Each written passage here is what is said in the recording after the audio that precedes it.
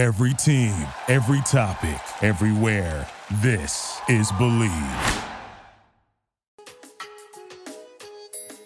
All right, what is going on, people? You know that sound. It is the Unfiltered Band. It must mean, and it is, another episode of Unfiltered. Officially, this will go down as episode 107.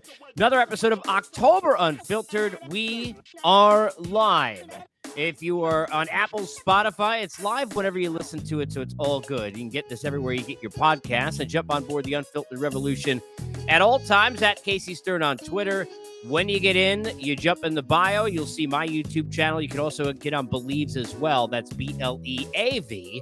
We're live on all three platforms right now and across social as we thank the Unfiltered Band and welcome you to another live episode of October Unfiltered as we sit here on a Friday. It has been 12 years in the making. The streets of Philadelphia, a lot of Philadelphia freedom, not much free. As I referenced yesterday, the average tickets are costly. Just to give you an example, Yankee Stadium, as per yesterday, and the people smarter than me and outside my pay grade to do all the numbers, are about $450 a pop, $568. $568 the average to get in at CBP, where it was such an emotional and amazing atmosphere in the series a week ago. We'll find out what it's like tonight. That coming up just after 7:37 is exactly when they say. So let's get specific. The first pitch on FS1. We got a lot covered today. We'll look ahead to Game 3, continue on the NLCS. We'll look back at Game 2 of the ALCS. I'll break it down in full here and get some help. We got great guests today. A couple of the folks here at the Believe Network going to join us. Jenna Becerra going to be with me. She's going to join me in about 12 minutes. A Stanford alum, host of Believe in Softball. We'll get a chance to chat with her about the game last night and her thoughts on the Astros and Framber Valdez going up 2-0 in that series, despite not getting anything. Zip, zero, zilch, nada so far from Jose Altuve, breaking the wrong kind of records after all the great postseasons that he has had, including, of course, that big home run against these Yankees, going back in 2019 to send them home and send Houston to the World Series. At the time, though, the roof was closed. Roof opened yesterday. That was a story. We'll get into that. Also, speaking of the Astros, he believes in the Mariners. I'm not sure he believes what happened in that 18-inning game or with the home run from Yordan Alvarez that seemed to shoot down all of that layoff momentum that his M's brought in. But Brady Farkas is going to join me coming up here at 12:30 Eastern time from Believe in Mariners. And then my guy, Sweeny Murti, long time with WFAN Radio and SNY covering the Yankees. Nobody knows the Bombers better than him. He will join me and talk about what to expect as we head back to the Bronx in New York for game number 3. So a lot to cover. As always, if you haven't joined us yet for this, you can jump in on the chat along the way. There's a few ways to do it. Number one, you can get in on YouTube, get it in chat. I'll bring those up and react to them along the way. Also, you can respond and tweet at me at Casey Stern, and I'll read some replies. Or if you click it on the Twitter where you see the video, if you're watching now, you'll be able to chat in live, and I'll get to you there as well at Casey Stern for those of you who are on YouTube. And again, welcome, please. We're not discounting any of the Apple, Spotify, and all those other folks. And we're never discounting the fact that October Unfiltered is brought to you by our good friends and presented by our friends at BetOnline. BetOnline, football is back, and BetOnline remains your number one source for all your football betting needs this season. You'll get leading odds, matchup info, player news, and all the game trends. It's your continued source for all of your sports wagering info. BetOnline's got live betting, free contests, live scores, and giveaways all season long. It's always the fastest and easiest way. Bet all your favorite sports and events, MLB, MMA. There's a huge UFC event, 280 coming up this weekend, tennis, boxing, and even golf. Just head over to betonline.ag. That's betonline.ag. You can join and receive your 100% welcome bonus with your first deposit. Make sure, though, to use this promo code. It's BELIEVE, BLEAV, to receive your rewards. BetOnline, where the game starts. When the game started last night in Game 2 of the ALCS, there were a lot of talk about a couple of different things, and both would play as factors in the game.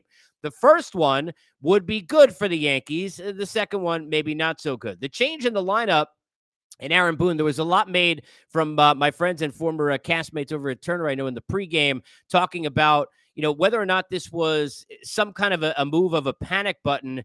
You're damned if you do, damned if you don't in the postseason, people. This is what people don't realize. It's like, picking it. If I said before the postseason, right? Predictions, if you go scratch, then you're an ass because anybody could have picked the Astros to go play the Dodgers way back when. Remember when LA was the thing, right? And if you don't, and you pick some crazy team, if you had, let's say, I don't know, the Guardians winning it all, then you're an idiot. All right? So either way, you're screwed. Well, guess what? If you're looking at it from a standpoint of where you are with the playoffs in terms of how you trust your guys, do you know how many times in covering this game 20 years, I've heard managers say, I'm sticking with my guys. And then when it doesn't work, you have people get on them and say, well, you know what? You weren't aggressive enough in adjusting. You weren't basing, right, that word feel that we talked about yesterday and the importance of that. Right? Then the other way, if you go on feel and you make a change and you have urgency and you say, this is not good enough, it's not working, got to do something different, then it's a panic button.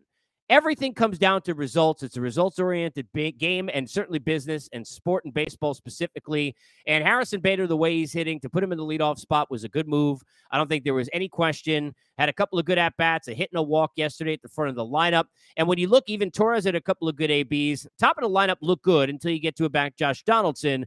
And I love JD, the bringer of rain. He brought a double, he's brought a lot of rain and no shine in terms of, his performance. Not very good. A lot of strikeouts, including a big one yesterday late in the game, K'd twice. So the top of the order, I'd like to change. The other thing is when you see the way Peraza, and what a beautiful shortstop this dude plays, and how smooth that was, and that first chance he got in that first inning, I got no problem with kids playing at the bottom. Remember how many times we have seen young players come into postseasons. I remember now he's being questioned about how things are going to pan out with his contract, but it wasn't that long ago in Boston that Xander Bogaerts was getting attention and getting time when nobody thought he was. And another Red Sox at a different time, in a different year I covered with Rafael Devers, who they were looking for third baseman, and all of a sudden he comes up and becomes a big factor. I remember going back to the Mets when they played in 2015, and Conforto had a 2-home run game in a World Series when he was a rookie. Kids come up big. Sometimes it's the best way to go. You can go back to the mid-90s with Andrew Jones. There are a lot of different young players who just don't feel the pressure sometimes because, in the words, not stupid, but they're playing with that house money and they're just embracing that moment. And those two kids in Cabrera, one, can we make it more confusing?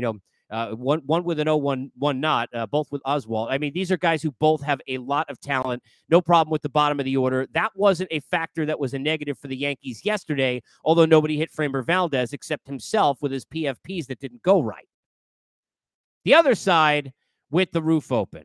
Now, I've been down in that park many times. I covered and was there doing pre and post for all the games for leading up to and in the World Series back in 2019, there in 2018. I mean, this team's been there now 6 years in a row in an LCS.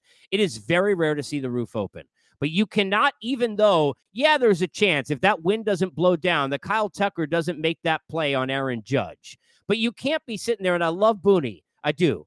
He's a friend. I know him a long time. He won a fantasy league that I run with a lot of people in this business 4 times and never will ever let me forget it. And that was in like 8 years of playing. He's a fantasy stud if you want some extra Aaron Boone news. Some Yankee fans are thinking maybe he should go back to fantasy baseball. I think everybody's getting on anybody who's a Yankee manager, whether it's good or bad. But you don't want to put yourself in a position like you did a week ago with Holmes with the lack of communication. And I don't want to hear, being fair, about the roof, hey, look, it kind of screwed us. Now, you want to say it tongue-in-cheek and say, hey, look, if the roof is closed there, that's probably a home run. That's fine, but that's not giving you a happy flight. You're still down 0-2 going to New York. It's not changing what happened, and it's not why you lost the game. Yankees had opportunities in this game yesterday, and they could not muster anything against a Framber Valdez, who I would argue has been, despite all the accolades, despite the top 5 Cy Young votes that he's going to get in the line of folks who are going to lose to his teammate Verlander, and despite all the quality starts and breaking the record this year, despite leading the league in innings, I would argue to you right now that Framber Valdez is probably still in 2022 the most underrated player in the American League, if not all of Major League Baseball. Nobody paid attention to this guy. And a lot of times what happens is when you've got a JV at the front of your rotation, you look like your JV compared to the varsity that Hall of Famer is. But this dude not JV to anybody. He ain't shining shoes no more, Billy, to use the Goodfellas quote. This guy was brilliant. Last year had issues in the postseason. Only got out of the 3rd inning, I think, once in the 4 starts that he made. Ronnie Darling talking about that last night during the broadcast. But how about Valdez? 9 Ks, no walks. 2 runs, neither were earned, 4 hits over the 7 innings, and really both over that one play where it should have been an easy turn 2, especially with Stanton, who was running going to first, not able to make the play. Then the throw makes it worse. 2 errors, both attributed to him, and away you go. The Yankees had a chance to get back in the game, and they did, to cut the lead to 3-2. Now, the 3 runs came on 1 swing from Alec Bregman yesterday. Bregman is a guy who now 14 home runs, the most of any third baseman of all time. When you do something in the baseball world in a postseason with the plethora of names that have come through and put up big numbers, and you're talking about a position like third base, which is a power position traditionally, and you're talking about home runs in a postseason, you got more than any dudes that have ever done it. That tells you just how amazing the early part of the careers have been for, if you want to go core 4, or however you want to put it, to use the old Yankee term, the guys like Bregman and Altuve who are still there, and the guys like Correa, the free agent, who was on the TBS broadcast last night. We'll see whether or not he goes back to Minnesota or not. And a guy in George Springer up in Toronto. And congrats to the manager, John Schneider, who gets that extension 3 years and well-deserved today. These guys have put up unbelievable numbers. And really, in just a matter of 5-6 years, there's still some of them young players, really. So it's pretty impressive what Bregman has done, but it wasn't really that terrible a pitch. Sevy didn't get it in enough. Severino was terrific yesterday. To come back from the injury, I said this on the show yesterday, and they mentioned it in the broadcast. This is a guy who, you go back to 2017, you're looking at the Cy Young leader at the turn coming into the All-Star game. You're looking at a guy who was one of the best young pitchers in the league, battling through injuries, finds his way back, has that no-hit bid down the end of the season where he probably, the way he was throwing and who he was playing against, could have finished it off. Goes 7 innings. They're careful with him, so he doesn't get that nod. But here we've seen battle the first time in the postseason a week ago. The numbers, they don't look brilliant because you get the 3 runs and you sit there in 5 1/3 inning, you're out. But a couple of things to remember here. Number one, Severino was pitching incredibly well through 82 pitches. And the last one was a single. This was not, something where he gave up kind of that final blow. Booney had decided, Aaron Boone had, before that inning began, if there's a base runner, Severino's going to get pulled, and Severino came out of the game. I was happy to see that they let him come out for that 6th inning, because based on the way that Aaron's been handling things, and based on the Yankees, and based on Tyler Anderson, and based on go back to Blake Snell with Kevin Cash, and based on everything else that we see over the years now, you would think, okay, we're rushing to get to the bullpen. And that is one of the hardest things in a postseason, whether it's the old ways with pitch counts or it's the new ways of when you are going to take a guy out and when you're going to put somebody else in. It is what got Clayton Kershaw, and I referenced this 2 days ago, caught a couple of times with Donnie Baseball, Don Mattingly, managing that team, not having a bridge all those years with the Dodgers between Kershaw and Kenley Jansen. The bridge for the Yankees has been the same bridge pretty much all postseason. And how good has Loizaga been? He hasn't given up a run. Another 2 innings yesterday. Didn't strike anyone out, only allowed a walk and a hit. Came in again with an inherited runner and did a terrific job. So, the Yankees played a good baseball game. They made a couple of dynamic defensive plays, including the one that we saw late in that 8th inning, where a brilliant stop by Torres makes the flip, and Peraza able to make the throw on a hop to Rizzo, who's as good as anybody, probably en route to get another Gold Glove, was announced yesterday as a Rawlings finalist at first base in the American League. And they played a good baseball game, but they couldn't get the big hits. And what happens is when you're feast or famine, and they've had all the home runs, but they again have had all the strikeouts. Remember, 17 times in game 1, they were struck out, only struck out 2 Astros, biggest discrepancy we've ever seen in a game in the postseason. Well, yesterday they didn't strike out 17 times, but they did strike out 13 times and only walk twice. You're not winning games when that happens. Presley, brilliant at the back end again, strikes out the side. If the Yankees don't find a way to make more contact, and they tried to do that and massage it yesterday, Bader into the top of the order, trying to, get Peraza and Cabrera at the back of the lineup. Again, JD's having a lot of struggles right now making contact, especially in the breaking ball Donaldson. But when you sit there and you look at the Royals, who did it twice in 2014, 2015, without Mad Bum, they would have won back-to-back World Series. Teams have shown over the last decade, you got to have the ability to make contact, especially in this world of the swing and miss. Yankees don't do more of that. Doesn't matter if they play with a roof, without a roof, in Houston, in New York. It's not going to matter. They'll be going home now, down 2-0 in the series. He makes her home in part here, also part of the Pac-12 network, and host of our Believe in Softball show as well. Jenna Becerra, kind enough to jump on board and be a part of October Unfiltered. Jenna, appreciate you. How are you? I'm good. I'm super excited to be chatting with you. It's, one of the best times of the year right now. So It, what it could be better? it's as good as anything. And I saw you tweet the other day. Your postseason baseball hits different. It's such a long year, isn't it amazing? I always marvel over the years, Jenna, how it's like the longest thing ever. It takes forever. It does, and we love it, but it takes forever. And then all of a sudden, you're a Dodger fan, and wait, what do you mean we're going home? Right? You're a Braves fan. What do you mean we're going? It happens so fast. Yankees with the rainouts, no day off. All of a sudden, 2 days in, they're now flying home and they're 2 losses away from being out of here. How about just how quickly that tide turns in a postseason? I mean, it does. It hits different. Like that's all I could think of to say at the time. And you're absolutely right because it's true. I think it's a different season on its own. The season itself is obviously very long, like you said, but for postseason, it just feels like it's its own season. And if you have to be kind of working on your mental game throughout the entire season to be able to make those kinds of adjustments in the postseason, in my opinion, because it is tough. You're traveling, you're also having to just like mentally make adjustments. And that's even not just between games, but between at bats, pitch to pitch. Like you're having to do all of those things at once.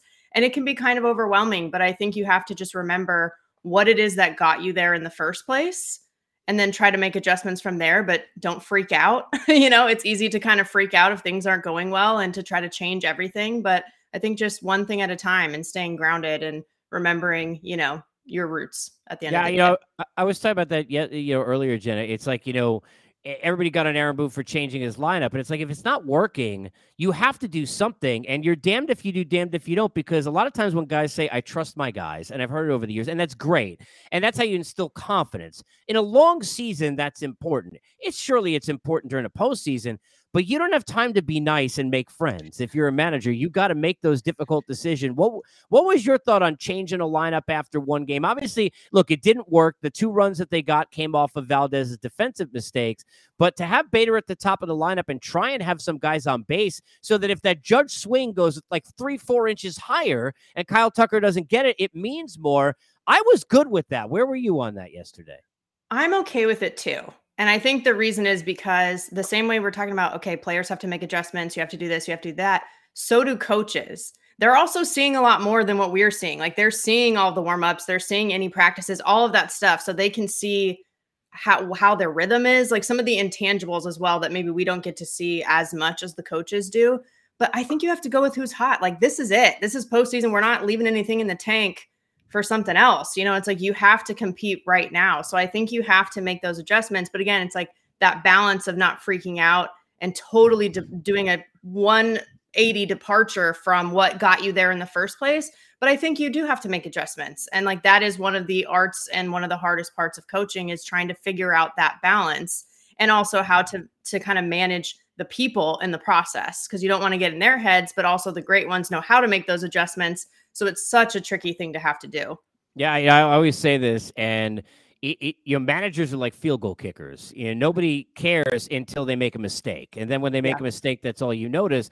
But it all comes down to results. Now, I got to ask you before. Now, is that that's not a St. Louis Cardinal? It's a Stanford Cardinal. Is that a Cardinal? I'm not. Birds are. I'm not good with birds. Now, I know Stanford. So give me the lowdown on the bird behind me. What do we got? Well, okay. So this, it's unclear. I'm currently staying at a friend's place. I think they might just found a spot that looked like it had a Stanford Cardinal, perhaps. Behind? Yeah, they might be parrots. I'm unsure, but the Stanford Cardinal is just the cardinal color, so it's not a bird. Oh, is that accurate? I didn't even know that. Yes, so that's why I didn't even realize that. I know. So that's why if you've seen like the tree, Stanford tree being the band's mascots, because we don't really have one otherwise. So this is something. Yeah. I feel like I'm in like the Jenna Becerra fortune cookie. I didn't even know that. I just figured you must have. Now, now growing up, who is your baseball team? Like who's the team? Do you have a live and die? Like who is it? Who's your ride or die? Yeah, I'm an Angels fan. Oh, geez. I am. Yeah, it's been tough. Sorry about that. Sorry about that. It's been more than tough. They apparently forget about managers not knowing that they don't have pitching. I don't think the Angels have understood that they don't have pitching. And it makes me want to bring this up. And this comes in. You could jump in the chat live at any time. But Robert says, I think managers need to believe in dealing starters more in the past few postseasons. I don't understand it. Yesterday's wasn't as bad because he went back with Severino in the 6th inning, which I was happy to see. and Loizaga ended up doing his job. So obviously, because it works out, it looks fine. But I know Dusty well. Dusty's an old school guy. There was no way he was taking Framber Valdez out. I mean, he let him go. Seeing 100 pitches next to a pitcher. How crazy is this? It seems like it must be like a glitch in the matrix. Like, how is it possible, Jenna, we're seeing 100 pitches? How are you sitting there? Now, I know obviously, and it's not, first of all, let me say, for having lived there, Anaheim Angels should still be, that's not Los Angeles. That 5 freeway, you sit on there, please. Preaching to the choir. You are preaching to the choir there. So yes. I know you're not a Dodger girl, but the Dodgers, they had Tyler Anderson get 86 pitches, and I love Dave Roberts. Takes him out. Anderson's like, I could go 5 more innings. We see all these guys come out early. Blake Snell many years ago. What's your take on the analytics part of it getting in the way of the feel of a manager with pitching? That's a good question, because I think that's an overall question too. Like, just analytics in general in the game versus feel. And like anything else, I do think it's a balance. There's so much more information now than there ever was before. So I do think you have to pay attention to that. Like, you can't just ignore that and just go by feel, even though that's what maybe we've done historically in these bat and ball sports. But it's hard. It's hard. I think you have to do that, but you also have to kind of see, like, what have they done for me lately? Because a lot of the data, and whether it's like kind of typical stats, other data that you're seeing, it's a combination of everything, right? And it's sort of the averages of what you see often. So, but what does that mean recently? Like, what have you done for me lately? You have to pay attention to those things. And I do think the mental part of it's a lot. And as a manager or somebody who's making these decisions, you do have to kind of keep in touch and understand where their heads are at the time as well, because those are some of those intangibles that, like, you're not going to see come up in the numbers. Yeah, to your point, I think, for example, Josh Donaldson, I was referencing this before. Look, he's had a great career, but you're not pitching to him right now like you did when he was in a Jays uniform. I mean, you're just not. Yeah. I mean, you know that you can get him with breaking balls away, and he's flailing away seemingly every AB at them because he's gripping the bat too tight. We're never used to seeing Jose Altuve do that. And I always love Altuve for a number of reasons, including the fact that he's one of only 2 guys literally in my 20 years that I've ever on the field done an interview and seen eye to eye. And he may actually be a little bit shorter than me. And that's him and David Eckstein, who was on the other Cardinals in St. Louis when he got the MVP in the World Series. But to see Altuve struggle is so odd.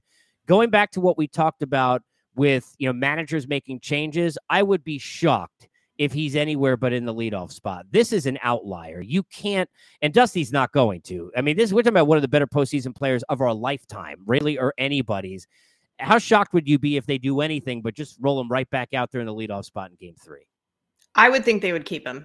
And the reason, like, yes, the Yankees are making changes, but that's because they're not winning, right? Whereas with the Astros, it's like, we're undefeated in the postseason here. We're just going to keep going, because apparently it works, even if someone's struggling. And this is probably one of those examples where it's like, well, you don't want to freak out too much. Like, you don't need to make massive changes, especially if you're still winning ball games. So just let him go, and that's somebody that, can show up in the postseason, like you said. And if anything, when you're 0-23 like that, when you're somebody like Altuve, it's like you're due, right? Like you're due. Something's going to happen, even just numbers wise. You're like, it's gonna change eventually, right? Yeah, eventually, and even if it's just right, like I always say, and players say this, but it really is true.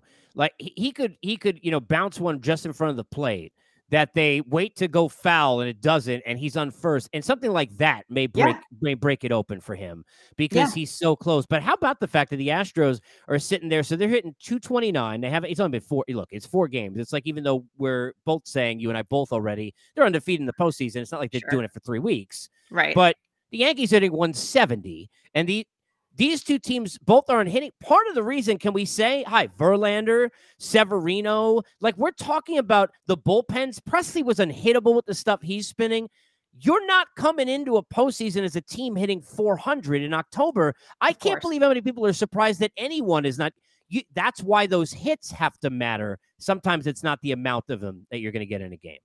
Yes. It's like these are the best teams. That's why they're here at this point. So what would make you think? That's the rumor. Yeah, right. It's like, so what would make you think that it would be just so easy for opponents to be able to come in and do that? No, I totally agree.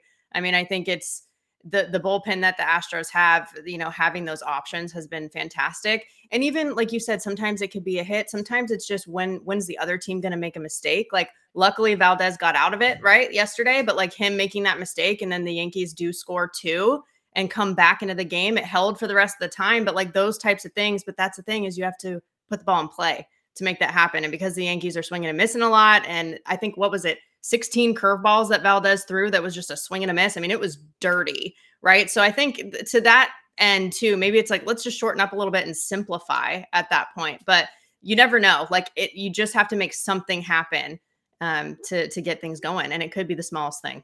You mentioned the curveball, and Jenna Becerra joining us, host of Believe in Softball with us on the Believe Network. It's interesting because, one of the things that I thought of watching that with Valdez, and as of now, the Astros have not named their Game 3 starter. It'll be Garrett Cole, and by the way, that's going to be fascinating to watch. Yeah. Against the Astros, right? After the last time I mentioned this yesterday, last time I saw Garrett Cole, it'll be Yankee State, but was in Houston. Was the Nationals won on the road, and he was already gone from an Astro to a Scott Boras client like 10 minutes after because he wanted to leave because they didn't believe in him, BLEAV, of course, to have him in that game late. But Lance McCullers, who I think they're going to try and drop the hammer, go up 3-0, probably starts Game 3, I think, and then move Javier to Game 4. McCullers is a guy who has given this team fits. At one point in the postseason, going back a few years ago when the Yankees had a 3-2 lead and lost to the Astros, threw 27 curveballs in a row in the middle of the game. That's his bread and butter. I mean, he's got as good at breaking ball as anybody.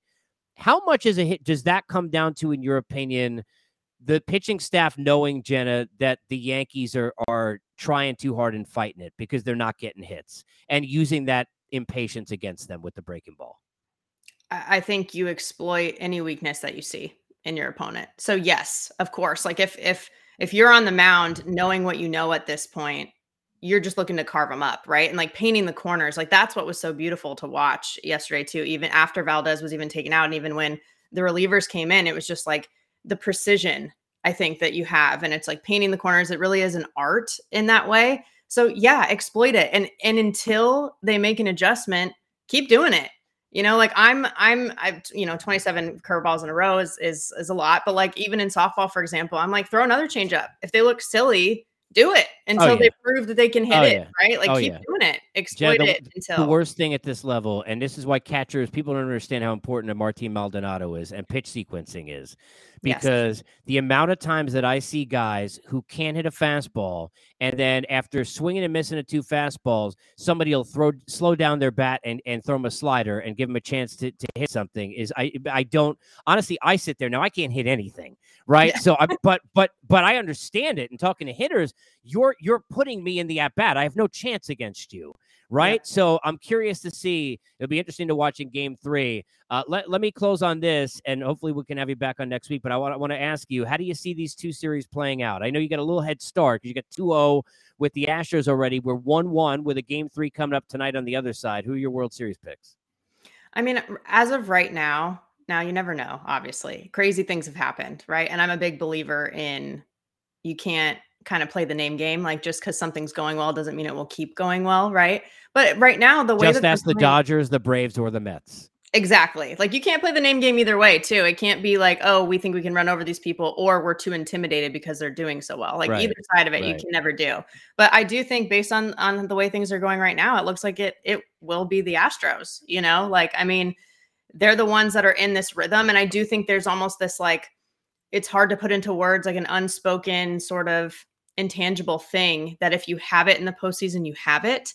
And they seem to have at least some of it, or it's at least seems like it could be building up to having that sort of magic in the postseason that we all love every October to witness. So I do see that playing out.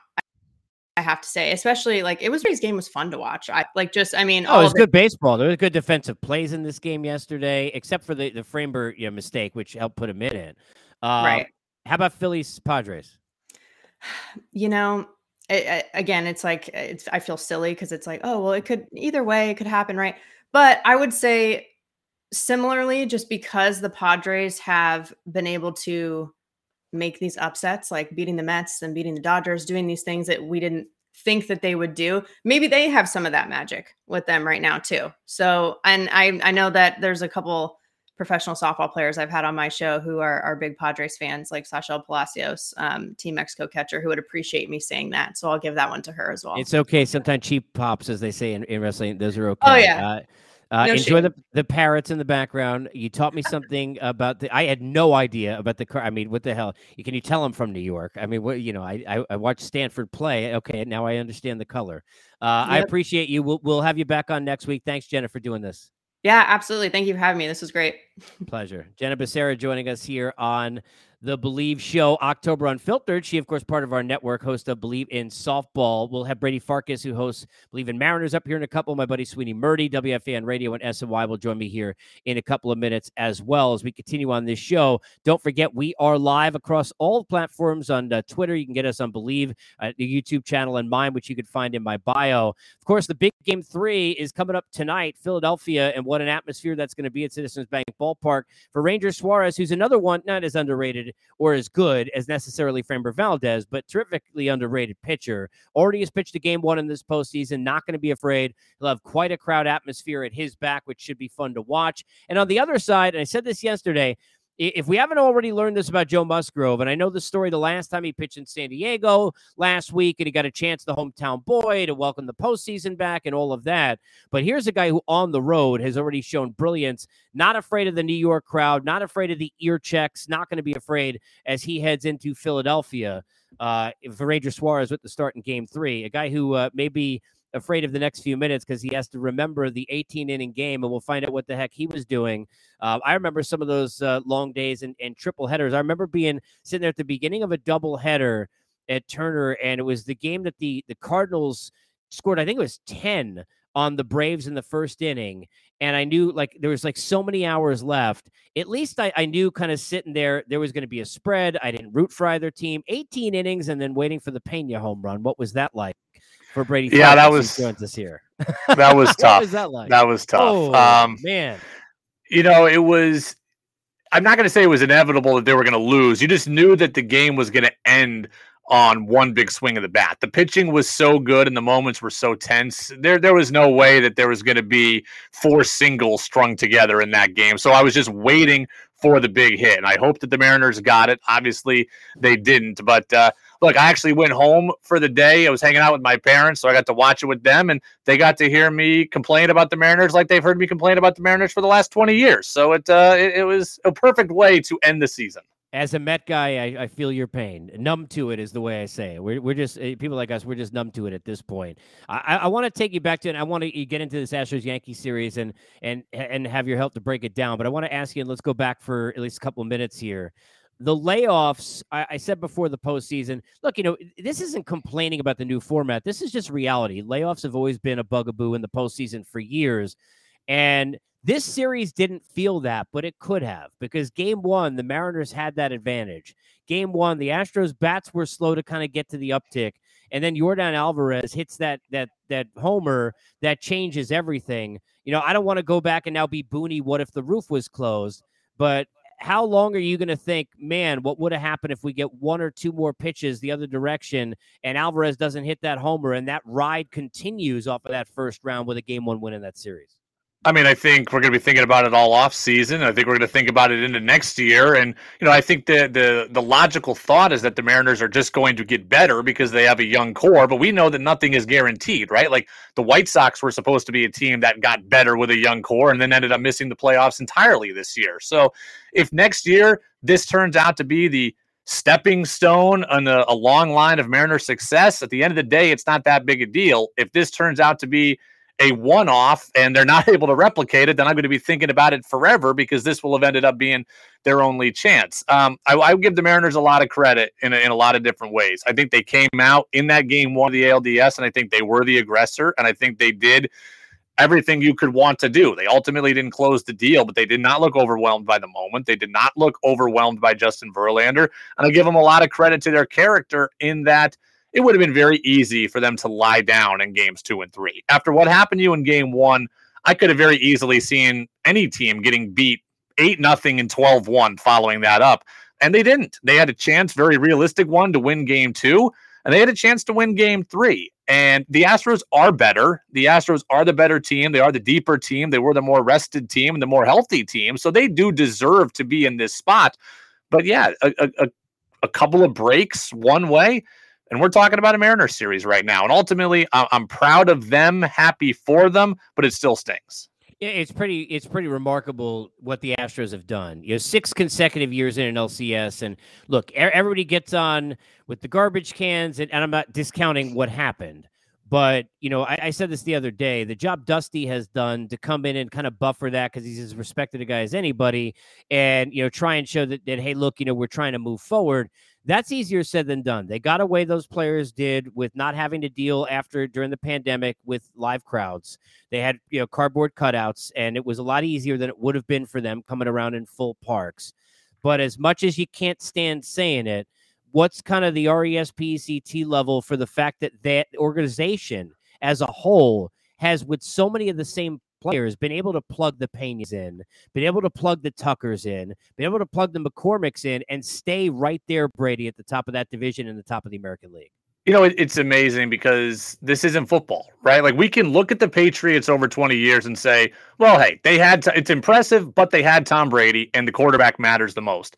The Astros have done this with really just a bunch of interchangeable parts. There have been the consistents, Altuve and Bregman, etc., but this team has let George Springer go, has let Carlos Correa go, let Dallas Keuchel go at the beginning of this run, and other people that were integral at the beginning, Brian McCann and Ken Giles and Marwin Gonzalez, and all these guys that were there at the beginning that aren't there now. The team is still here. Organizationally, you have to give them a ton of credit. They draft well, they develop well, they plug and play well. They turn guys like Rafael Montero, who had a 7.7 ERA with my Mariners, into by the way, into an 8th inning high leverage guy. And I know we got a little dicey there in game 1, but turn him into a high leverage 8th inning guy. They do seem to have the systems in place, and their minor league system is really good. I mean, they let Zach Greinke go, and I know Greinke wasn't the same at the end last year, but Garrett Cole's gone and Greinke's gone, and here they are just rolling out pitcher after pitcher that ends up just being able to shove. I mean, I don't want to bring him up, but Luis Garcia, I mean, even that performance in 6th inning, I mean, it's the depth of their pitching is crazy. Like, it really is absurd. I said this, and I'm curious your take on this. I said this in the outset of the show.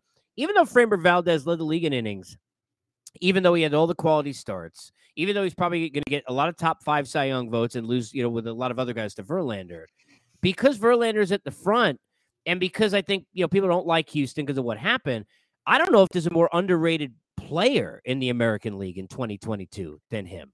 I don't think people realize how great this dude is. And because I'm sitting there yesterday following Twitter, Brady, and you know how it is. People watch their own team, and then they get in the postseason, they watch everything. And it was like Valdez just showed up on the doorstep yesterday. This dude is an ace on a lot of baseball teams, with the way that he pitches. Pretty impressive what he did last night. It's impressive what he did last night. It's impressive what he's done all season. The thing that frustrates and I think confounds people is that, he's throwing the curveball and you still can't hit it. He does have a 95-mile-an-hour sinker in his back pocket. And we saw him, I think, up to 98 yesterday at some point. I remember, I was watching the game, but you see Pitching Ninja, and he's got the little gas can next to the tweets. I think I saw him 97, 98. And he's got that. But he's just this curveball, it's coming, and you can't lay off of it. I can't tell you how many times, and he did it to the Mariners all season. Here comes the curveball at someone's back foot, it bounces, and you're swinging anyways. And kind of like what we saw Presley do to Carpenter at the end of the game last night, that's Valdez from the left side. And in your mind, you're like, it's coming. How can you not hit it? It feels like it should be easier to hit him, and it's just not. It's not. And one of the reasons is because he's able to, and he got behind early a couple of times yesterday, but he's able so well, Brady, to spot that fastball. All you have to do is show it. That if they know that you can throw the fastball and they see it, then it is just impossible for them to sit on that curveball because they just don't know. And again, the mechanics and the arm angle as well, a huge part of that.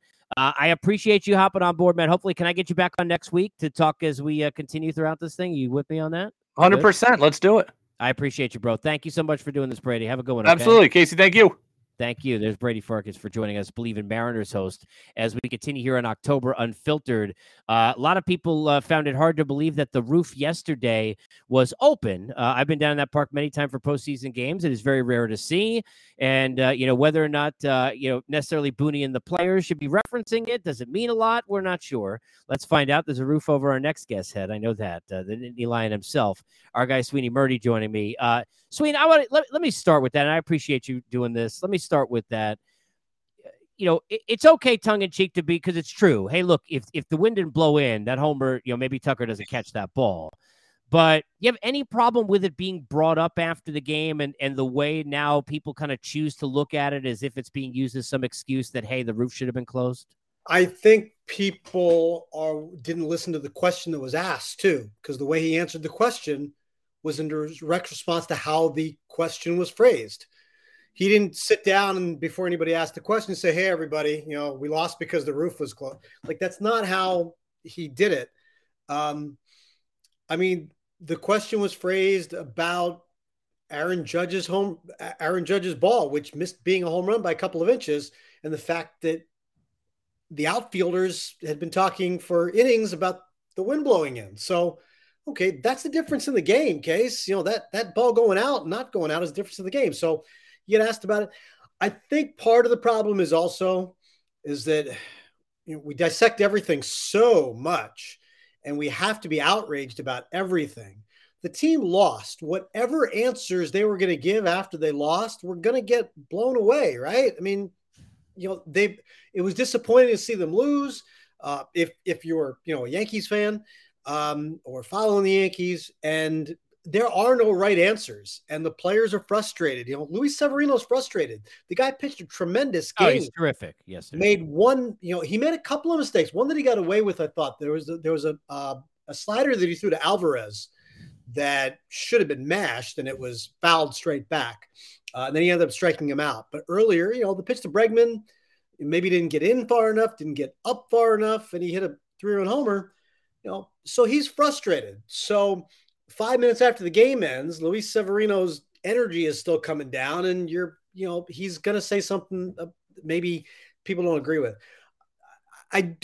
Either side, I don't want to read too much into that particular element of what they said after the game. Speaks for itself. The Astros have gotten, I know I'm changing gears on you, but I just wanted to point this out. That's all right. No, go ahead. Go. The Yankees are taking a lot of grief because they've struck out a lot, and it feels like it's about their approach and how they score runs. The Astros are not scoring runs and beating them because they're following some different blueprint. No, Bregman hit a homer with 2 strikes. Yes. And 2 outs. He hit a 3-run homer. I don't know if you know this about me, Case. I say this all the time. 3-run homers win ball games. Yeah. Oh, sure. Right? That's why I'm trying to get guys on base and change your order to get Judge in the right spot, right? And that's a huge point, because Alex Cora mentioned this. I had him on my podcast, BXB, which I host with Keith McPherson this morning. He said they've walked 4 guys. They struck out 30, but they've only walked 4. That's kind of the Yankees' plan, is to get guys on base, take pitches, and then capitalize on those mistakes. Those 30 strikeouts could still be 30 strikeouts, but if they had, 7 walks or 8 walks instead of 4, you might be singing a different tune. I think when you look at, and I want to follow on that, I love him, but I disagreed with, and I happen to be watching it. I don't know if you saw it, my former teammates and friends over on the set of TBS were saying that perhaps in the pregame, maybe it was a bit of a panic button by Booney to change the lineup that way. I didn't see it that way at all. I thought, to me, you have to go on feel at some point. Everybody's, complaining all the time, not just about Booney, but everybody, right? Why are we trusting our guys? Why aren't we changing it up? Now you change it up. Now you're panicking. So you're screwed either way, regardless of whatever you do. I thought Bader had good ABs. I thought it's the right way to go in their lineup. I thought it was, you saw right off the bat how good Peraza, and man, is he smooth at shortstop, and how that worked out. To me, I'm putting the same lineup back out there. Obviously, if you're looking lefties right against a lefty, what was your take on the lineup situation yesterday? I thought it played out okay, even though they didn't win the game. Yeah, he explained Bader because of the left-hander. I get it, but I would really rather see Judge up there at this point, leading at off. one. You would at one. I think, part of the thing in game 2, you remember, like, the Yankees went 1-2-3 in the 9th inning, but if they had gotten a man on, the tying run at the top of the order was Gleyber Torres, and it wasn't Judge. So it's more a product of what this lineup is right now. It's very top heavy. Okay.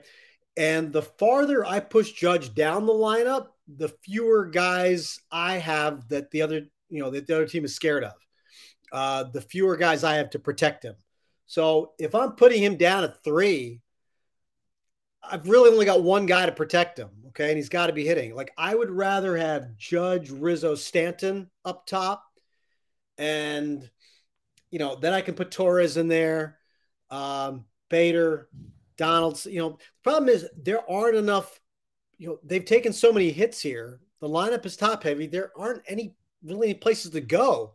You're playing cards and you're staring at the same 5 cards and you shuffle them up. It's the same 5 cards. Okay. It's hard to do something with until Judge and Stanton start doing what they do. It's really hard to make anything different. You know very well, Case, that the team that takes the lead gets to dictate how the game is played. And how their bullpen is used as well, which is key. Bingo. And if you don't have the lead, you can't do that. The Astros have had the lead and been able to do that. The Yankees haven't been able to since Game 5 against Cleveland. I don't want to put Sweeny Murti joining us. I don't want to put too much on Josh Donaldson, because look, the whole lineup has had their issues. I know he doubled in the first at bat yesterday, but I'm watching his ABs, and I know the defense is good at third. To your point, the options, there aren't that many. Do you play IKF in there, and do you see a situation where against the, McCullers, who I know they haven't announced for Game 3, I would figure you would see, especially with the breaking ball issues the Yankees had yesterday. Does Donaldson sit a game just because of how much trouble he's having hitting the breaking ball specifically? It seems to be a bugaboo, obviously, for him right now. Yeah, I think the Yankees are just in a weird spot because if you let me go back of, yeah, of course, about a month, the last month or two, Donaldson has not really gotten hot all year. He had a couple of little short spurts, never really found it. I mean, it looks like at 36, like that's caught up to him, right? And you're waiting for that. Like, it doesn't matter. Like, you don't have a long season anymore. You're waiting for this. In 3 games somewhere, can he be that guy, right? Gleyber Torres is different. Gleyber Torres is 25, and you're saying, what happened to him in the, after the All-Star break? It's still in there. And then it clicked in again. Okay. Yeah. But what you saw when both players were struggling at the same point in, I will say, late August, early September, you're saying, okay, if I get DJ LeMahieu back healthy and going, when I get to the playoffs, which one of those guys is sitting? Because, Stanton's going to DH, which means you've got to sit between LeMahieu, Torres, and Donaldson. You've got to sit somebody, right? Well, DJ LeMahieu is not healthy. So you don't have another place to go. You're playing Torres, you're playing Donaldson.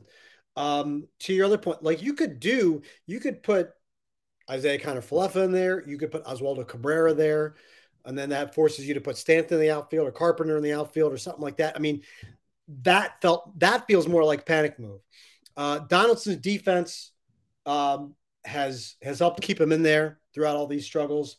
The Yankees are a better defensive team than they were a year ago. And that's part of it. They're losing right now because they can't hit, and of that's course. Hard, yeah. But his ABs just don't. I mean, I'm sure he's a great player. He's old, right? He's been a great player a long time. That's the big thing. And Gurriel looked old for a lot of this season. Oh, that's okay. Yeah, of course. But to your point, you knew it was back in there, and with Donaldson, you just kind of feeling like it's just not, and that's which. Right. Look, in Father Time, it is what it is. Valdez, they have another option right now because LeMahieu is the option. LeMahieu is the guy that makes you choose: do I play this guy or that guy? And they don't have him. Yeah, well, you mentioned, let's go to the Carpenter thing because, obviously, and what a great story that was. It's a tough spot for him because he battled his, tail off to get back in. But now look at the spots he's in, the way Presley is throwing. I mean, I don't care left-handed or right-handed. People act like, oh, Carpenter's lefty. He can hit. No one hitting Presley. If he throws the way he threw the last couple of days, you're going to have a very hard time hitting him unless it's a mistake.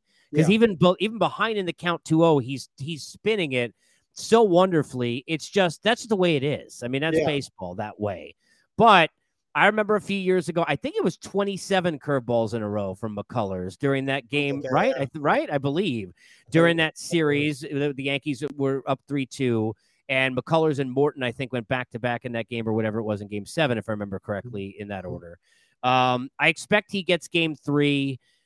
Is this a situation where, to your point, Carpenter gets the start at DH and Stanton back in the outfield? I know Giancarlo in the pregame, so he was on, he I guess had told, I think it was Lauren Shoddy, that he thought he might get back in there or had some kind of impetus to believe that he could be back in the outfield at some point at Yankee Stadium. Is that the spot with McCullers to get that matchup with Carpenter, a guy who's seen him a ton?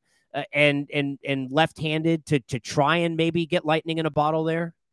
I think it's hard to do because at Minute Maid Park, left field is a short field, and they can play him there, keep Judge and Wright, Bader in center. Yankee Stadium, the only place you're going to play him is the short field and right field. Sure. Right field. Now then you're going to force Judge over and Bader over. I don't like that alignment. I don't think that that's the best way to go. So I think Stanton at DH is probably still your best bet. I really, Carpenter to me, I know it's about reps and that he hasn't had them, but I still think even if he's had them, I think it's a lot to expect. He was Roy Hobbs for about a month, right? To me, his best value, because the order is so top heavy, when you're talking about whether it's Trevino or Higashioka, or whether it was going to be Peraza or IKF or whoever's playing, you've got the ability to go for it, one shot, right? Carpenter off the bench. The Astros don't have lefty relievers, so your spot is going to be late in the game hitting for one of those guys where you think one swing can change it. And I get that it's hard and unfair when that team has the best pitching staff and he hasn't had a lot of at-bats, but I don't think that changes if you give him 4 more at-bats against these guys. I think he's and Carpenter will tell you that he's not making any excuses. He keeps his head in the game and plays the game and watches the game until his turn comes and he takes his shot. I really think, Raul Ibanez 10 years ago came off the bench in a big spot and hit home runs, especially at Yankee Stadium. Just ask Jim Johnson. Yes, especially at Yankee Stadium. I'm keeping him on the bench till I've got that one perfect spot. Because that opportunity. Yeah. Even if he gets 4 at bats, he's not hitting 4 home runs, That's right? right? I'm getting That's one. Right.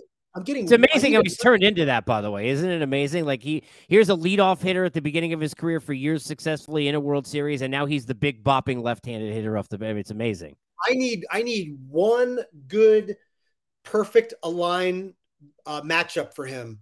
That's the way I would like to see him used. I want to throw one more at you if I can, and I'll let you run, and I appreciate you. And I'm going to bring this one in. It comes in through the chat because it's an opinion question. But David says, does the cloud of cheating over the Astros 2017 championship go away if they win this year? How much do you feel that still tangibly around the game? I mentioned this earlier in the show. They got away with a lot in terms of, the immunity, not having to face live crowds because of the pandemic and all of that. Is that still a tangible, forget from the fan and the bleachers, but outside of that, Are you feeling any of that still, or is that kind of blown over a bit already? How much are you feeling that still? I think 5 years is kind of a long time sometimes. I think, listen, you're going to, the Jose Altuve steps up the Yankee Stadium first at bat. Sure. Sure. He's here. Same with Alex Bregman. And, they had, who was it? Somebody stepped in. Oh, Carlos Correa when the Twins were here early September. Correa steps in. He gets booed. That's the fans here are not going to forget all that soon. And, they just need, they don't need much of a reason. That's, it's built in. Okay, throw it right there. I'm not hearing it as much from people around the game. Me neither. There are fewer people. There's only a handful of people from that team still on this team. And no AJ Hinch. You got Dusty, which buffers Springer a lot of that. Gets the treatment. That's right. When he comes in, Correa gets the treatment when he comes in. Those guys are all a little more spread out now. But around the game, it's not that they've forgiven or condoned it. I just think, we've kind of we spent as much energy on it as we possibly can. That's right. let's do something else. And they're also here more because of the pitching right now, and the pitching is dealing, and that's not your Framber Valdez and Justin Verlander. I mean, look, the Astros are a really good team. They're going to be difficult. On the way out here, Garrett Cole has done everything he possibly could do and shouldn't get any more crap, and that's the facts. However, if he doesn't pitch well in Game 3, right? Yeah, right? Mm-hmm. Right? Yeah, it's, listen, he's pitched very well. They're in this position. You're in this position because Garrett Cole pitched really well in last series. That's right. You're only going to get to where you want to be if Garrett Cole continues to pitch well. And I'm not laying it all at his feet, but, he got to win 3 and 7. I mean, you're probably in a 7-game series down 2-0. He's got to win both games. That's correct. It, right? Yep, absolutely. And 7 would be on short rest because you don't have any more off days in the series. So, yeah. And, unfortunately, he's going to be judged by whatever his last game is. And I think that, because that wild card game last year against the Red Sox was still hanging over him, even, regardless of anything else. So I don't think he has to prove anything, but they're only going to continue if he delivers again. That's just the reality of who he is and the spot he's in. Sweeny, appreciate you. Thanks so much. And you're busy. I appreciate you fitting me in. Stay in touch, and much love, my friend. Thanks. All the best, Case. Be well. All right, you too, buddy. There he is, Sweeny Murti, joining us, WFAN Radio and SNY. We appreciate him. Garrett Cole is in a spot where he has answered all the bells, right? He's done everything that you could possibly do. And it comes down to now having to do it again. Something to watch for, because we won't be on here tomorrow. Starting Monday, we'll be here throughout the course of the postseason and the World Series, including on the weekends. So we'll be back here Monday at noon. Mike Stanton going to join me on Monday. Jody McDonald, my buddy, will talk some Phils with us. We've got a bunch of different guests lined up. But I want to make this point for the game tomorrow, quickly before I wrap on the Phillies and the Padres to close it. Watch Garrett Cole in the first inning of this game, including against Altuve, who is 0 for 23. Here's why. In the years, remember I said this, in the years covering the game, and guys like this, and guys who run hot on emotion, who have great stuff, and Max Scherzer is at the front of that line. Go look at the statistics in the postseason, and a lot of times when you get those dudes, you get them for homers, and you get them early. It happened to Scherzer. Forget about this run with the Mets, but even during the national runs, he give up a solo shot or a home run, a 2-run shot early. You can't get him the rest of the game. Why? Because they're so jacked up. There's so much emotion. They overthrow that fastball a touch, even a mile per hour or two. People don't realize the difference that makes. Leaks over the middle, and it's gone. Don't be surprised if Garrett Cole gives up a home run in the first inning in Game 3. Because here's a guy who's got all the Houston stuff and all the backdrop that people want to talk about with the garbage can. He got his own story. Garrett Cole got his own story with the Astros, which is, hey, and look, it's not AJ Hinch anymore, but that's that team that didn't believe, BLEAV, I should be back in that game late, and why wasn't I in there? And I wanted to help the team, and then boom, he was out. I mean, he had checked out at stage left 10 minutes after the game was over. All right, I was there. And that's carried and carried and carried. And now it's not going to be in Houston, but he's at home against that team. I would not be shocked if Altuve got him to end that offer to open the game. I think Garrett Cole will pitch well, but a lot of times guys who run hot in emotion like this, I'm telling you, especially who give up homers the way Cole does, watch him early in that game because a ball may fly out in that first inning. Before we fly out for this show, Phillies and Padres tonight, really excited about this with this Game 3, 1 even going in. Look, how do you not expect Joe Musgrove to deal? The way he's pitched has been brilliant. The road's not going to hurt him, but the thing I'm most looking forward to is this atmosphere. I said it.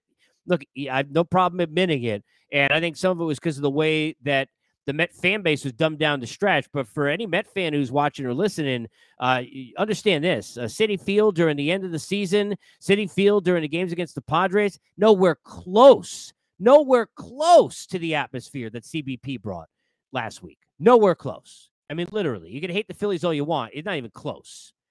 That's how bananas that Philly thing was. I mean, it jumps through the TV. Forget about being there when Ken Rosenthal was talking about his phone alerting him that it was too loud and it wasn't safe. It coming right through the television. That's the thing I'm looking forward to most, is seeing that atmosphere that we get tonight in Philadelphia. Ranger Suarez will pitch well, but just as Sweeny pointed it out, and I've said it every day here on the pod, It is a race to get to your bullpen arms first. We saw the Swiss cheese in the Philly pen in game 2 after they had the bad 5th inning. It continued to go the wrong direction. But we know that if the Phillies can put you in the hands right now of Alvarado, Eflin, and Sir Anthony Dominguez in whatever order, they got you kind of in a vice. Well, the same thing for the Padres, especially with Josh Hader, who now is breaking records, striking out 8 consecutive batters in the postseason. It is going to be in the middle innings. I think both pitchers pitch well. About just what Sweeny talked about it. It's how to turn it in your favor to the bullpen arms that you're looking for first, and then you get to set the matchups for the rest of the way. And I think that'll be the story of this game in the middle innings. I still highly believe this series is going 7. The series right now with the Astros, Garrett Cole doesn't get off to a good start. You may be breaking brooms out in that series between Houston and New York. New York had to do everything possible with the rainouts and everything else just to get past the Guardians, and they can't hit right now. You got too many guys in the lineup with no confidence. They're going to need Lance McCullers to not have it. The one good thing about a pitcher who uses the breaking ball like Lance does is sometimes there are times, and you're going to need some luck, the guy won't have a feel for it. And if he doesn't and he hangs them in that part, they're going a long way. You can go a long way with us, Unfiltered Revolution at Casey Stern. Thanks to everybody who watched live, to all of you who are belated, listening or watching with us, Apple, Spotify, and everywhere you get your podcast. I'll converse with you on Twitter and along the way over the weekend about all things postseason, and see you right back here on October Unfiltered, presented by our good friends at BetOnline on Monday at noon Eastern. Enjoy the weekend. Thank you for listening to Believe. You can show support to your host by subscribing to the show and giving us a 5-star rating on your preferred platform. Check us out at Believe.com and search for BLEAV on YouTube.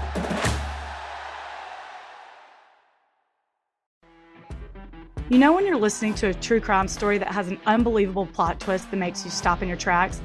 That's what our podcast, People Are the Worst, brings you with each episode. I'm Rachel. And I'm Rebecca. We're identical twins who love true crime cases that make you say, didn't see that coming, and we hate the people responsible for them. Listen to People Are the Worst now on Apple, Spotify, or wherever you get your podcasts.